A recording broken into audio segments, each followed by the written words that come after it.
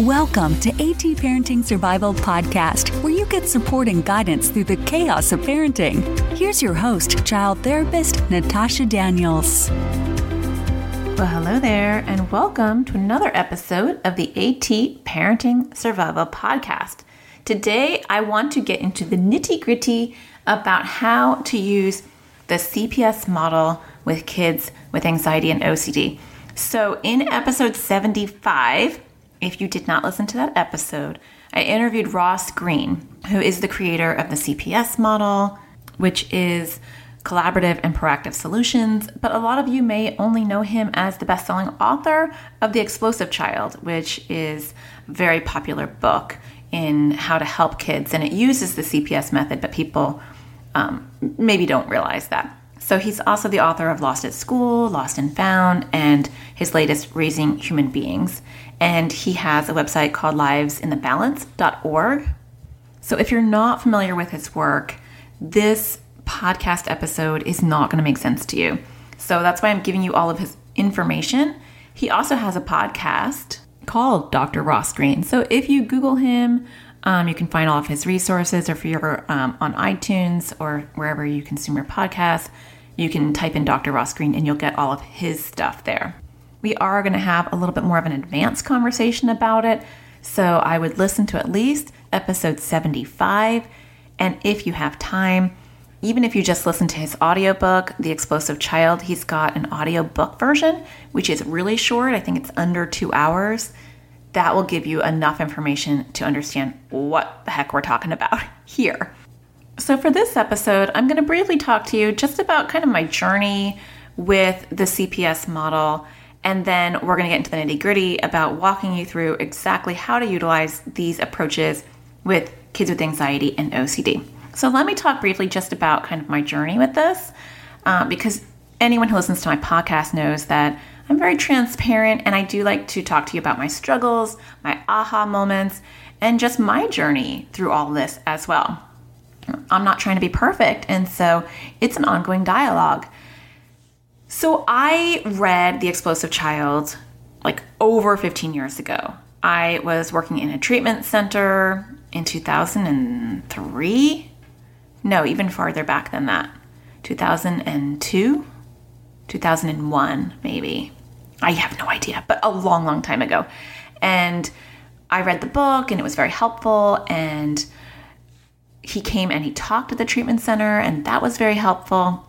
And it was something that we utilized in the treatment center program. Okay, so fast forward, almost 18 years, right? About 5 years ago, somebody was talking about Ross Greene, and I was like, I don't remember a lot about what The Explosive Child had in it. I remember it being really good, and I was way into consuming every audiobook I could find on parenting. I went through this weird parenting binge, and so I was like, I want to pull up that oldie but goodie. I'm going to go back to Dr. Ross Greene, and I'm going to get the audio version. I'm going to listen to that. And so I listened to it, and I was like, yes, this is really, really good.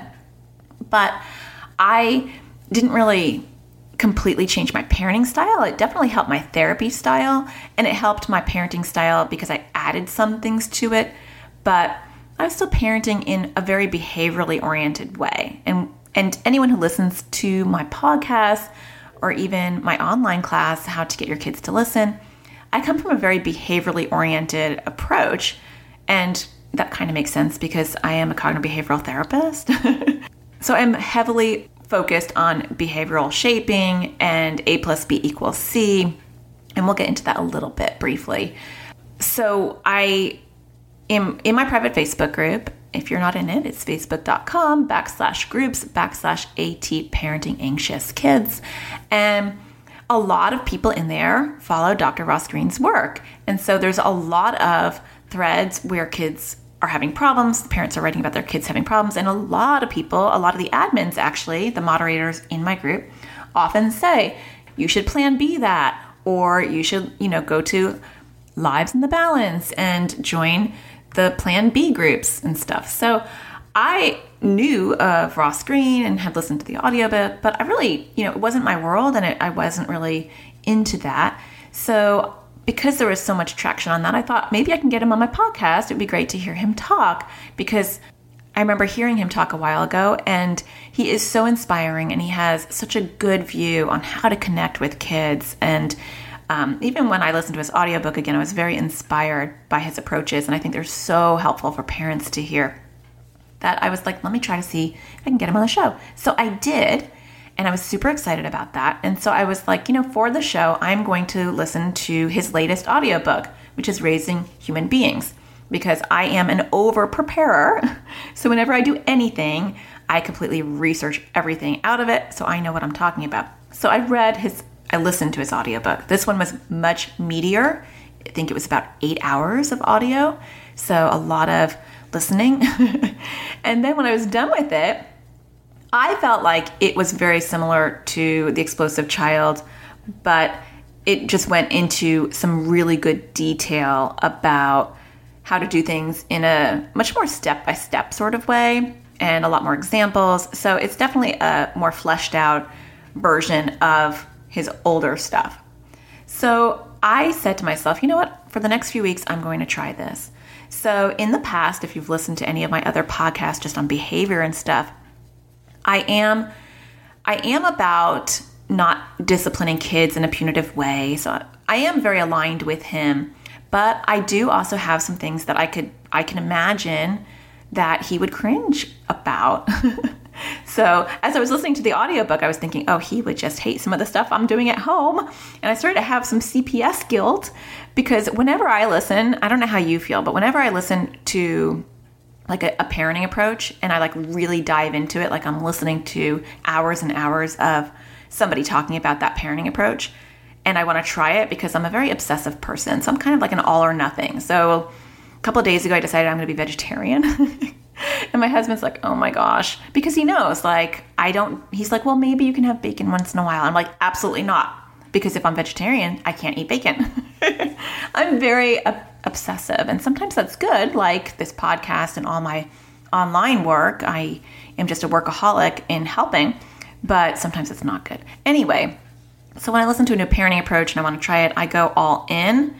And then I start to feel really guilty whenever I'm doing anything that I think is like diverging from the model and the philosophy of the model.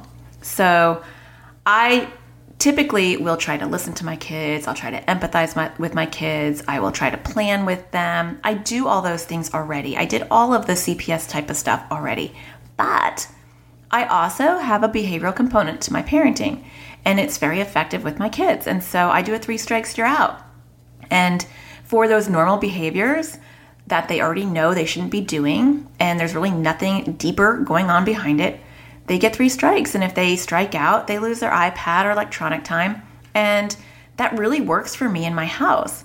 Now, because I have 3 anxious kids and 1 kid with OCD, when it's anxiety-based or OCD-based or an ongoing behavior that we're having the same discussion over and over, I will plan B it and I will plan C it, depending on what it is. We will collaborate. We will talk. We do a lot of talking at my house. And so my whole point in this, because I don't want to make the whole podcast about my parenting philosophies, but my whole point is do what works for you. There is no cookie cutter method that is a one-size-fits-all. So, don't get tripped up because you want to do one thing, but then you do another thing. And I'm kind of talking to myself as well, because everyone's going to be different. And I guess that's whenever I talk to you about anxiety or OCD or parenting in general, I am very forgiving to myself and to you guys, because I say, look, you know what?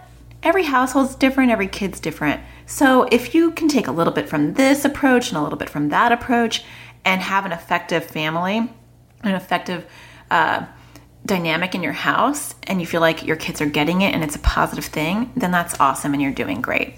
So I have found I love the CPS model. I am incorporating it. And now that it's been highlighted, I'm definitely finding that my patience is better.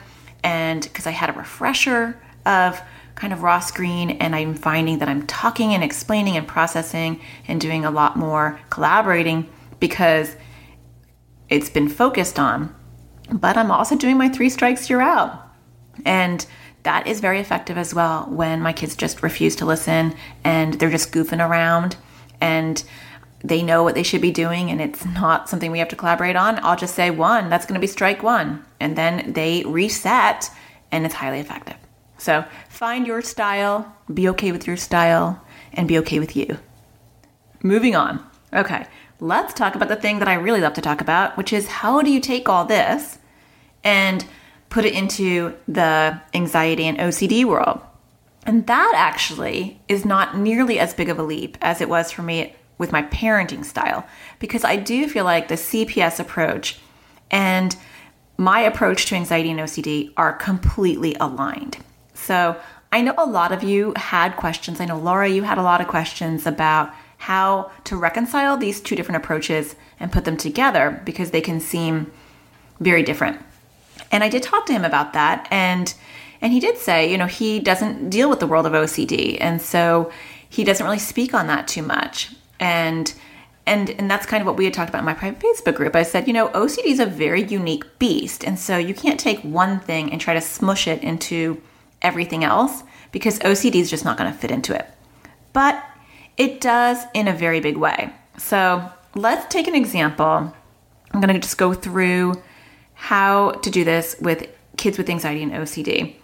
The first step is, and this is going to sound like this isn't CPS related, but it is. You have to educate your kids on what anxiety is or what OCD is, because if they don't understand it, they're not going to understand what you're trying to collaborate about.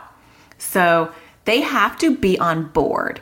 And this is very much in the CPS essence, that if your kids are not motivated to work on their issues, we have to start with that. You have to engage and get motivation. And so if you're not at that first step where your child is not motivated, that's your number one focus.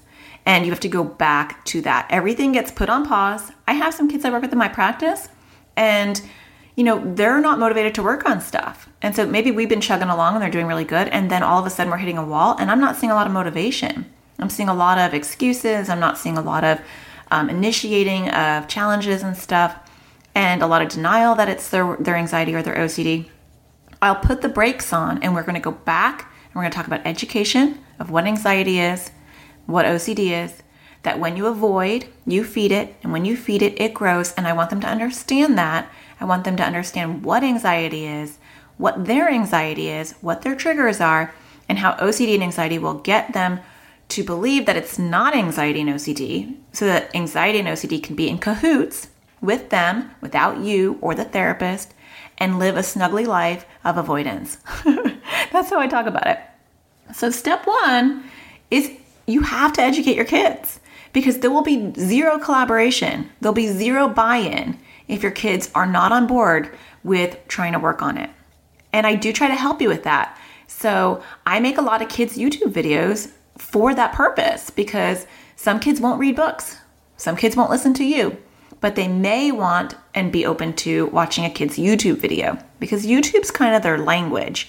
So I did shift my YouTube channel from parenting videos on YouTube to kid videos on YouTube. So I do have a whole bunch of old parenting videos on there, and I do throw up all of my podcast interviews, which the Ross Green interview is up there. And if I do a Facebook Live, I'll throw it up there. But I have 2 playlists. I have a playlist for kids with OCD, and I have a playlist for kids with anxiety. So if you go on a desktop, you'll see the playlists. I don't know what it'll look like on a phone. And in those playlists, you will find a video on how to explain OCD to kids, and you'll find a video on what is anxiety and how it impacts kids. So those are 2 really good videos to show your kids.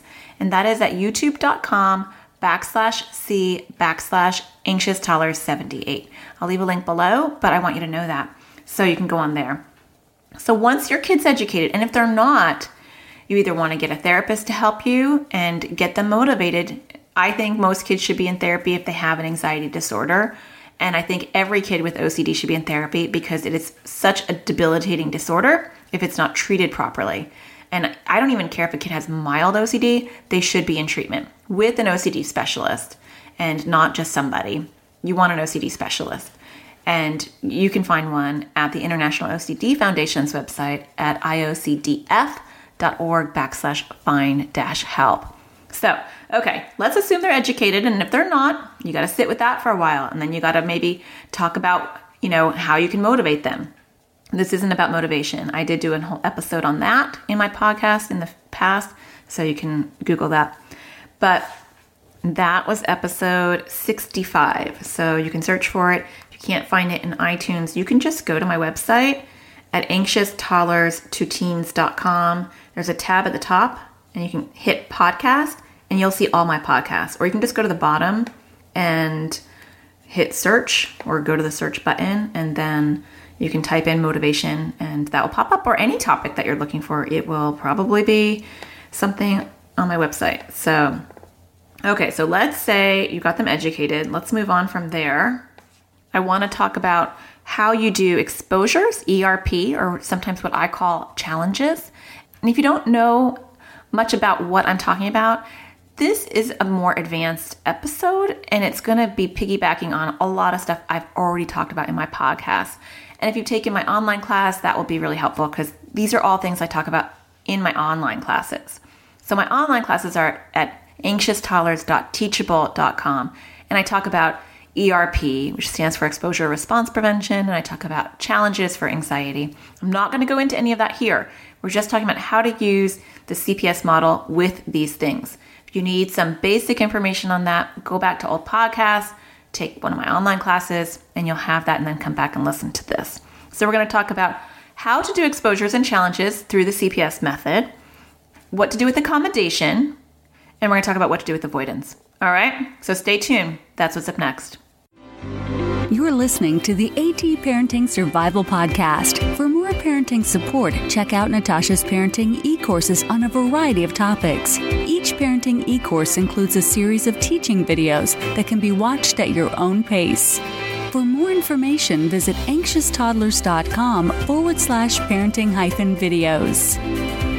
This podcast is brought to you by Easy Kicks. Easy Kicks is a sneaker club for kids, which I'm really excited about, because you pay $20 a month, and then your child can go on the website and pick out from a great selection of Nikes or Converse. Then they ship it to you for free. Your kid can wear it for as long as they want. When they get tired of it, or it doesn't feel right, or it's not cool anymore, then you just ship it back for free, and they can pick out a new pair. And on it goes. I think that's genius, because I have 3 kids with 3 separate problems. My oldest will buy something. I'll spend a fortune on a pair of Nikes, and then a month later, she doesn't think it's cool enough. Ugh. My second child has a lot of sensory issues, and so he'll like a pair in the store. I will buy it for him, and then 3 days later, he refuses to wear it because it doesn't feel right. Do you have that at home? My third is growing like a weed, and so she's easy, but her feet are not easy because they grow. And so I'll spend, I think, a pretty nice chunk of money on her cute little shoes, only to find that the next month she can't squeeze into them. So Easy Kicks is a great solution. If you haven't heard of it, go check it out, because it's brilliant. EasyKicks.com. Okay, welcome back. So let's talk about exposures and challenges. For starters, well, actually, before I do this, I'm going to create just a scenario, and we are going to talk about how to incorporate CPS type of methods as we go through this. So let's just do kind of like a case study. So I will create like a common scenario. I'll do one for anxiety, and then I'll do one for OCD, and then we'll talk about that. Okay? So let's do OCD first, and then we'll do anxiety. So let's say you have a kid who has contamination issues. And contamination issues can be anything. And so that doesn't tell me a lot about the OCD theme. So let's just go a little bit further into this pretend story. So let's make a very stereotypical case. It's a kid. The kid is 10, and they are afraid of getting sick. And so they're worried about touching things because they don't want to get germs, because they're afraid they're going to get sick. Super common OCD theme. Okay, so we'll just do that one. So the first thing, after educating them, so you have them watch the OCD video, and I'm actually going to make one on germs coming up because that was requested. So once you know that they understand it, you're going to sit with them, and you're going to talk to them about doing your challenge ladder. So you're going to say, let's talk about ways that we can do exposures. Now, I'm not your therapist, and this is not therapy, so you should be doing this with your therapist. This is just to highlight the CPS component of this. And I'm not going to go into how to do these things. I'm going to assume that you already know because we've already covered it. So we're sitting there with our child, and we are going to partner with them when you're making the challenge ladder. So the way that you do this, and you should be doing, because this is the way that I taught you anyway, is you should be saying to them, let's come up with different situations where let's call the OCD Mr. Bossy for this example. So then you would say, let's talk about ways that we can poke back at Mr. Bossy. And so if you've taken my online class, we talk about levels and video games as an analogy. And so I talk about level 5, the highest level, if you've taken my OCD online class. I talk about level 5 being the highest, most powerful level to beat OCD. So you would say to your kid, if you're using my online class language, if not, use your own language or your therapist's language, but I'll say, let's talk about how we can poke back at Mr. Bossy. So we're going to come up with level 5 challenges. So let's just talk about things that we could do that would upset Mr. Bossy, and then we're going to rank them 1 to 10.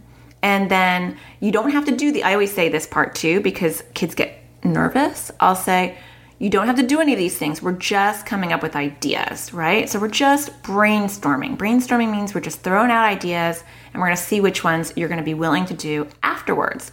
You want to say that because you want them to throw out lots of stuff. And you want to throw out things without seeing them go pale and freak out.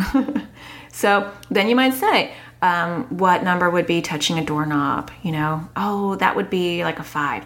What number would be touching a toilet seat? Oh, that would be a 10 plus. What number would it be to touch a light switch? I'm just giving a very, very general example. So then you say to your kids, okay, which one out of this list do you want to start with? So you are planning with them, and you are a passenger. How many times have I said this too? You are a passenger and they are the driver. This is their journey, not yours. You're a coach, right? And even as a therapist, I have the same mentality. I'm not driving, I'm a coach. And so the parent and I are both equal in the sense that we're both coaches. We are like co-coaches. Can you be a co-coach? I guess so. I don't do sports. You're co-coaches, you're equal, because I'm going to help the parent. So I'm kind of like the coach of the coach, but you are the main coach. You're home, you're with your kid 24/7, but they are the ones that get to choose. So if they say none of them, then guess what? They're not ready to work on it.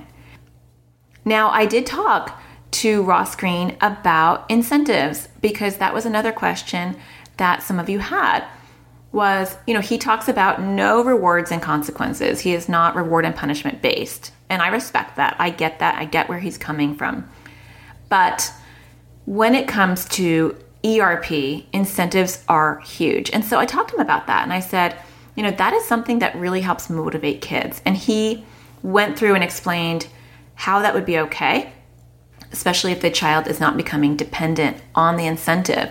And they aren't in ERP because you're behaviorally shaping them, and you just need some extra encouragement for them to step off that cliff and be willing to test out the waters and see, are there really sharks in the water, or is OCD lying to me and it's just a bunch of goldfish? That's the analogy I use in my office, right? We want them to get off the cliff. Once they get off the cliff, they realize, okay, that wasn't really scary. OCD was lying to me, on to the next exposure. That's how ERP works. So incentives are a key component, and I think they're perfectly okay. And if used correctly, even Ross Greene thinks they're okay. So there you go. So then you're going to go through your challenges with your child, and your child is going to pick them as you go. Now you can encourage, because I will have kids that will lowball it and they'll pick something that's super easy. And maybe I'll let them do that for the first few times just to get, the juices flowing. But then I'll say, you know what? I wonder if you could do something a little bit higher. And they might say, I don't know. And I'll say, I know that's really scary for you.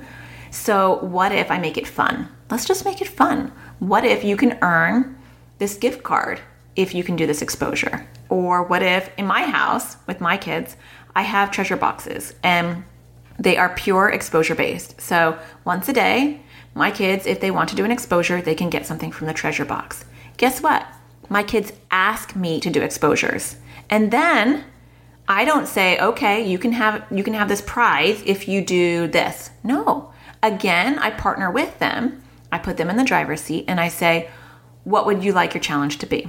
We're at a point in my house where we don't do a hierarchy. We do them ad hoc. And so I like it a little bit more natural, especially depending on what the theme is. And so with my son, it's eating. And so it's just like, what do you want to do with food that you think will be a challenge? And he finds something and then I say, sounds great to me. And then he goes and he does it. He's on autopilot. So moving from there, let's talk about the same kid, but we're talking about accommodation. So that was another question I got about the CPS model. Do you plan C everything? And Ross Greene did explain that no, you shouldn't be plan C'ing everything.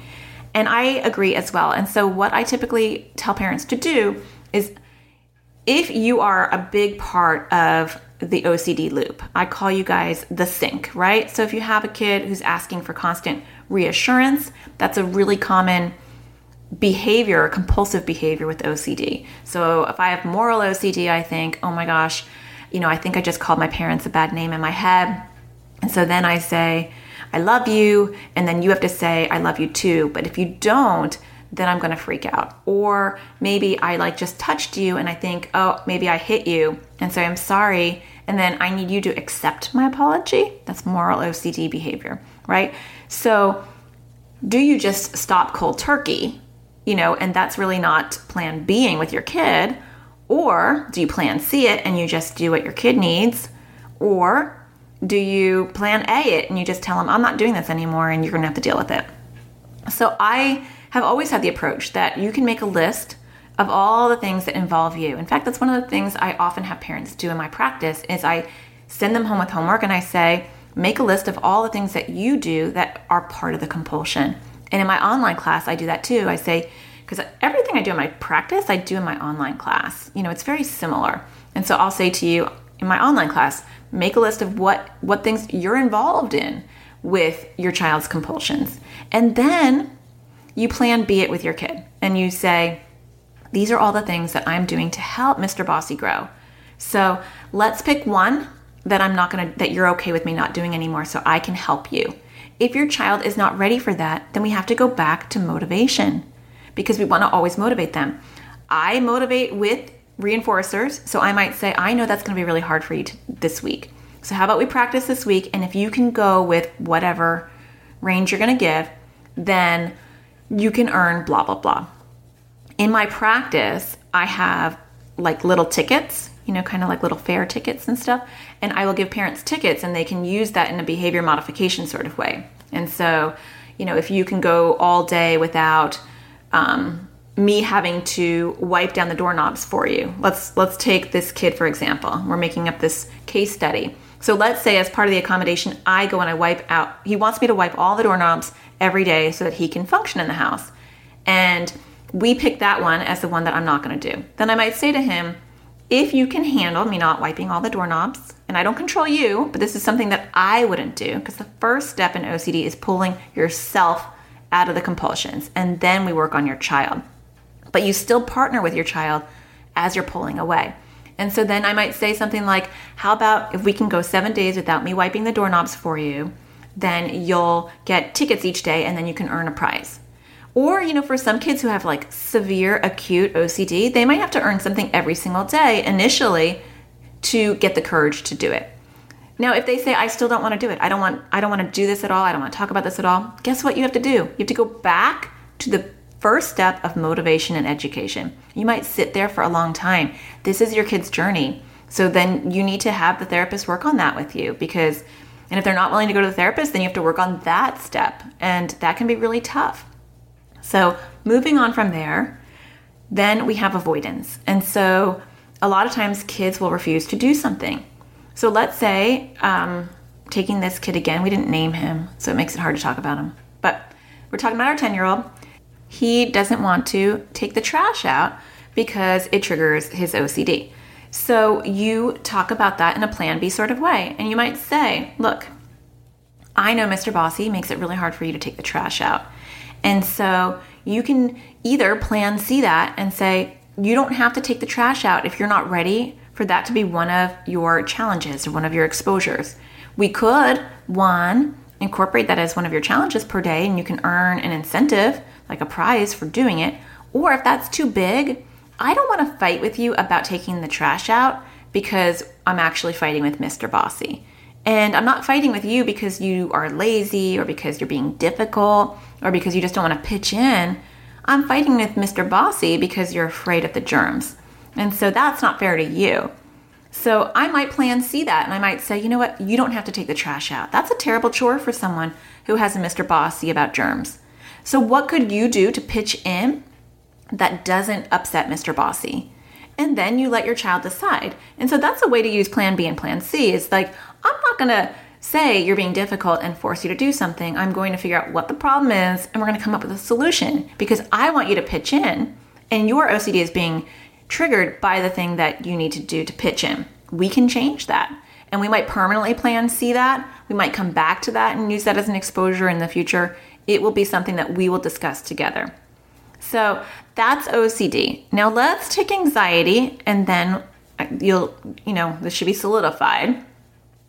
So let's do a case example where I am a kid who is afraid of throwing up.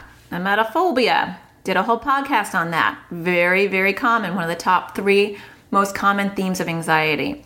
So let's walk through that. Let's do a 10-year-old again. We'll call her Susie because we didn't name the other one and it made it hard to talk about. So with Susie, we're going to educate her. We are going to make sure that she understands what anxiety is. I actually have a whole YouTube video on emetophobia, and I think I don't call it emetophobia. I think I call it like when anxiety makes you afraid you're going to throw up. So, and actually it's, for most people, it's the anxiety about throwing up, and then you feel anxious and you feel nauseous, and so it's this vicious cycle. So let's talk about how you would do a CPS type model with that. So you educate your kid, you motivate your kid. Now my video motivates them, and I say, look, you really need to work on this because it will just grow. The more you avoid, the more it will grow. Now a lot of times, okay, I'm going to get on a soapbox, and it has nothing to do with what we're talking about right now, but I feel like I have to say this. A lot of times I'll see comments, especially in my private Facebook group, because I try to read a lot of them, where we accidentally accommodate our kids. And so if they have a fear of throwing up, we don't want to, the solution is not, take Zofran, which is an anti-nausea medication, carry water, carry antibacterial wipes, and make sure to stay away from people when they're sick. No. If you listen to me, you would know that is like terrible advice, because those are all crutches, those are all accommodations, and the anxiety will continue to grow, and it will find new places that you need to avoid and new people you need to avoid, because you're not walking through your anxiety, you're walking around it. If you walk around your anxiety is going to follow you. If you walk through it, you're done with it, and you're going to have your anxiety get smaller and smaller and more manageable over time. So you educate your child, and then you're going to do very similar to what we did with the other kid. You're going to make challenges, and you're going to say, let's talk about things that we can do to poke at, let's see, what should we call this one? Let's call it Bob, because I have a lot of people who call their anxiety Bob, which I kind of think is funny. I just like having like these like weird man names for anxiety. So let's call it Bob. So Susie's got Bob. She understands that Bob tries to make her sick. She's watched my videos. And so you say, we need to poke at Bob. So we're going to make a challenge, and we're going to see what you can do. And so then you do the same thing that you did with the boy. You say, look, we're not going to do any of these things. We're just talking about ways that we can poke at Bob. And she totally understands that she has to lean into her anxiety. So you're partnering with her again. And then you do the exact same thing. Some of the challenges might be things like touch something that they think might get them sick, or look at a picture of vomit, look at a video of vomit. What we're doing is we're slowly desensitizing them and exposing them to the concept and idea of vomit. It might be even just talking about vomit. When I get into bigger challenges, I might actually even take kids to like a doctor's office and have them sit there and tell them that they're around a bunch of germs. Or I'll take them to like a little ER, or like Walgreens and CVS have these walk-in clinics, and those are actually pretty easy to use exposures for. But I'm not going to get into that kind of approach right now. I'm just talking about picking something on their challenge list and then having them do it. And they might want to start small, and that's okay. It might just be saying the word throw up. It might be just saying the word vomit. And you might sit with that for a while. It may not be doing any of that. It may be just talking about it because they can't do anything else. So once you decide what kind of challenges you're going to do, we want to also talk about accommodation. So you might say, hey, this is a whole list of things that I do to accommodate. So you have me wipe down the tables before I can feed you, or I have to wash my hands before I'm allowed to touch your plate, or I have to make sure that you don't have a fever each night. So you're constantly saying, Mom, am I sick? Can you check my head? These are all the things that I do to help Bob. So let's pick one of these things that I can slowly not do because I don't want to help Bob. Because when I help Bob, then you get sicker and your anxiety grows bigger. So it's very, very similar. I just wanted to use an anxiety example so you can see this.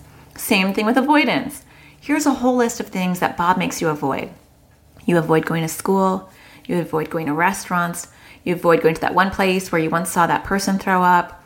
You avoid whatever it could be. If it moves into the OCD world, it could be you avoid wearing that shirt that you were wearing that one time when you got anxious. Whatever it is they avoid. And then you say, let's take one thing at a time and see if we can not avoid it so that you beat Bob. So now you might plan C some things that your kid avoids. And so maybe, let's say you have a very, very anxious kid, acute anxiety, and they are doing some school refusal, and let's say you're homeschooling. And so you're plan C'ing going to school. Then you might talk about other things they avoid, and you slowly start working on that list. You know, we're plan C'ing school right now, but I noticed that you're also now not wanting to go to restaurants. And by the way, getting back on my soapbox just for a second, I'm not against homeschooling. I think that's fine, especially if you have a philosophical opinion about homeschooling. That's not a problem. But when you homeschool because of anxiety, you do have to be careful. It is a slippery slope. And I think it's okay for some people because, you know, if they can make sure that it doesn't go beyond homeschooling, then as long as you're very aware of that and it works for your family, I am not here to judge. But I do caution people because it is a slippery slope very quickly. So a lot of kids with emetophobia, they will want to do some school refusal. School refusal happens mainly, like the big bulk of school refusal is through emetophobia and because of separation anxiety. Like those are the two biggest issues that tend to cause school refusal. Obviously there's tons more, but those are the two biggest ones. And so when you do school refusal, because you're afraid of throwing up. And so school's not the problem, right? And I have a whole podcast on this, but school is not the problem. It's just being out in public, being around other kids with germs. So you take that element away. Bob, our little anxiety guy, he's not going to be satiated. And so he's going to look for more things to have your kid avoid. And I have seen kids slowly become agoraphobic and not be able to leave the house at all because Bob is greedy. And once he gets school off his list, he's on to the next thing. And so sometimes you do have to plan C school because it's just not productive. Your kid's not functioning. They're refusing to get in the car. They're too old. You can't physically force them. They're getting sick. There are times where it's just not worth the battle because they don't have the skills yet. They need to get stronger. Maybe they need to go on medication. All sorts of things that have to happen before you can get them back into the school environment. Now you might say, you know what? The school environment is just overall too stressful for my kid. And I totally respect that. You just have to be careful because anxiety is greedy. And so once it gets school off, it's going to look for other things. So you might plan C school, or you might plan C an activity. You might plan C swim class because your kid's just having a meltdown. But you're going to come back to that. You're going to circle around and you're either going to come back to that, or you might permanently plan C school, but you are not going to plan C everything. You're going to plan B other things. I'm noticing that you are not going to restaurants. I would like for you to feel like you can go out to eat. That's something that we all enjoy doing. So how can we make that happen? And then you talk to your kids. You know, what's the worst part about going out to eat? Well, I'm worried I'm going to throw up. I don't want to smell all that stuff. Okay. How about, let's talk about different things that we can do that are baby steps, right? So we can get food to take out. You can just walk into the restaurant with me and we can take it out. Or how about we sit there and we just get a drink and we just do it for 5 minutes? Whatever it is, you can get kids to do small incremental steps of anything if they're slightly motivated. And I do feel like the biggest motivation is external. Now, the thing is, it does become internal because as kids start to do these exposures and they start to move away from avoidance and you stop accommodating over time, like an onion, they get empowered. I have never seen a kid not get empowered when they consistently do exposures. They will say to me, I thought that was going to be so hard, but I'm not worried about that anymore. Or I'm feeling so good, I can do this, this, and this now. And it used to take me forever to do it. So then the reward is not really that tangible thing that they wanted to get. It's the freedom that they get because they don't have to be anxious or have OCD thoughts around that thing anymore. But kids aren't going to realize that in the moment. And so they do need those incentives to kind of get them off the cliff. Okay, I talked very fast and I talked about a lot of information. I hope that helped you. I hope that gave you some clarification on how to incorporate these two things. And if you have questions, you can put them in my private Facebook group at facebook.com/groups/AT Parenting Anxious Kids. And there are a zillion parents who would be happy to help you. And I pop in there, and if I see a question and you tag me, I will answer it as well. I do also have an announcement for my private Facebook group. So I was talking about the Super Sensory Bundle all last week, and because I was trying to get the information out, I went and I did a couple of Facebook Lives.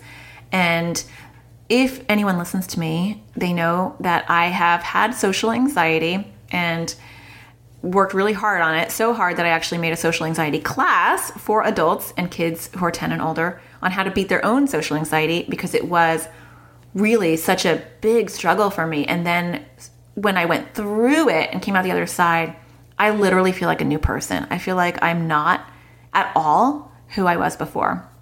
In fact, total side note, but I was giving people my class, Child Therapist Secrets to Listening, if they got the bundle. And so I went back, after I talked to Ross Green, I went back and looked at my class because I thought, oh my gosh, this is so not CPS. This is so behavioral. So I had kind of a freak out moment where I thought, I can't have this class out there. And then I looked at it and I was like, Natasha, you believe in all these things still. I mean, so it's okay. There was a little panic there for a minute. I actually deleted one lesson and then I'm like, oh my gosh, what am I doing? I had to put the lesson back. So there was like an hour where there was a lesson that was missing because I thought, oh, this isn't philosophically aligned to CPS. But honestly, I feel like CPS has its place, and I feel like my behavioral approaches do have their place too. So I think they're both okay. But my point is, I went and I was watching these videos and I made them like 2 years ago. And it's so weird to even watch me 2 years ago because I don't seem animated as much. I don't seem as loud and relaxed in my videos. I seem very kind of quiet and professional. And it's so weird because that change from me now on the podcast and my YouTube videos to then is purely because I got rid of my social anxiety. Like I just blossomed and I don't care what people think. And so I'm much more organically me. I almost feel like a different me. But my point is that on my exposure ladder for social anxiety, the number one top 10 was Facebook Lives. It was so high that I was pretty okay with just never doing that one. I was like, I climbed up really high. I even went out of town and went to a conference that made me uncomfortable by myself purely to cross that off of my exposure list. And Facebook Live was higher than that. And I was like, you know what? It's okay. I don't have to do that. And I did it 3 times last week. And then I was like, this isn't that bad, because that's what exposure does. It makes you realize it's not that bad. So the incentive was I really wanted to get out the message for this bundle. That was my carrot. But the real reward after the fact was that they weren't that bad. And in fact, I was like, I really liked the ability to communicate with you guys directly. It was cool. It felt good. So I decided, it's a very long-winded introduction to this, but I decided that I'm going to start doing Facebook Lives. We're going to see how it goes.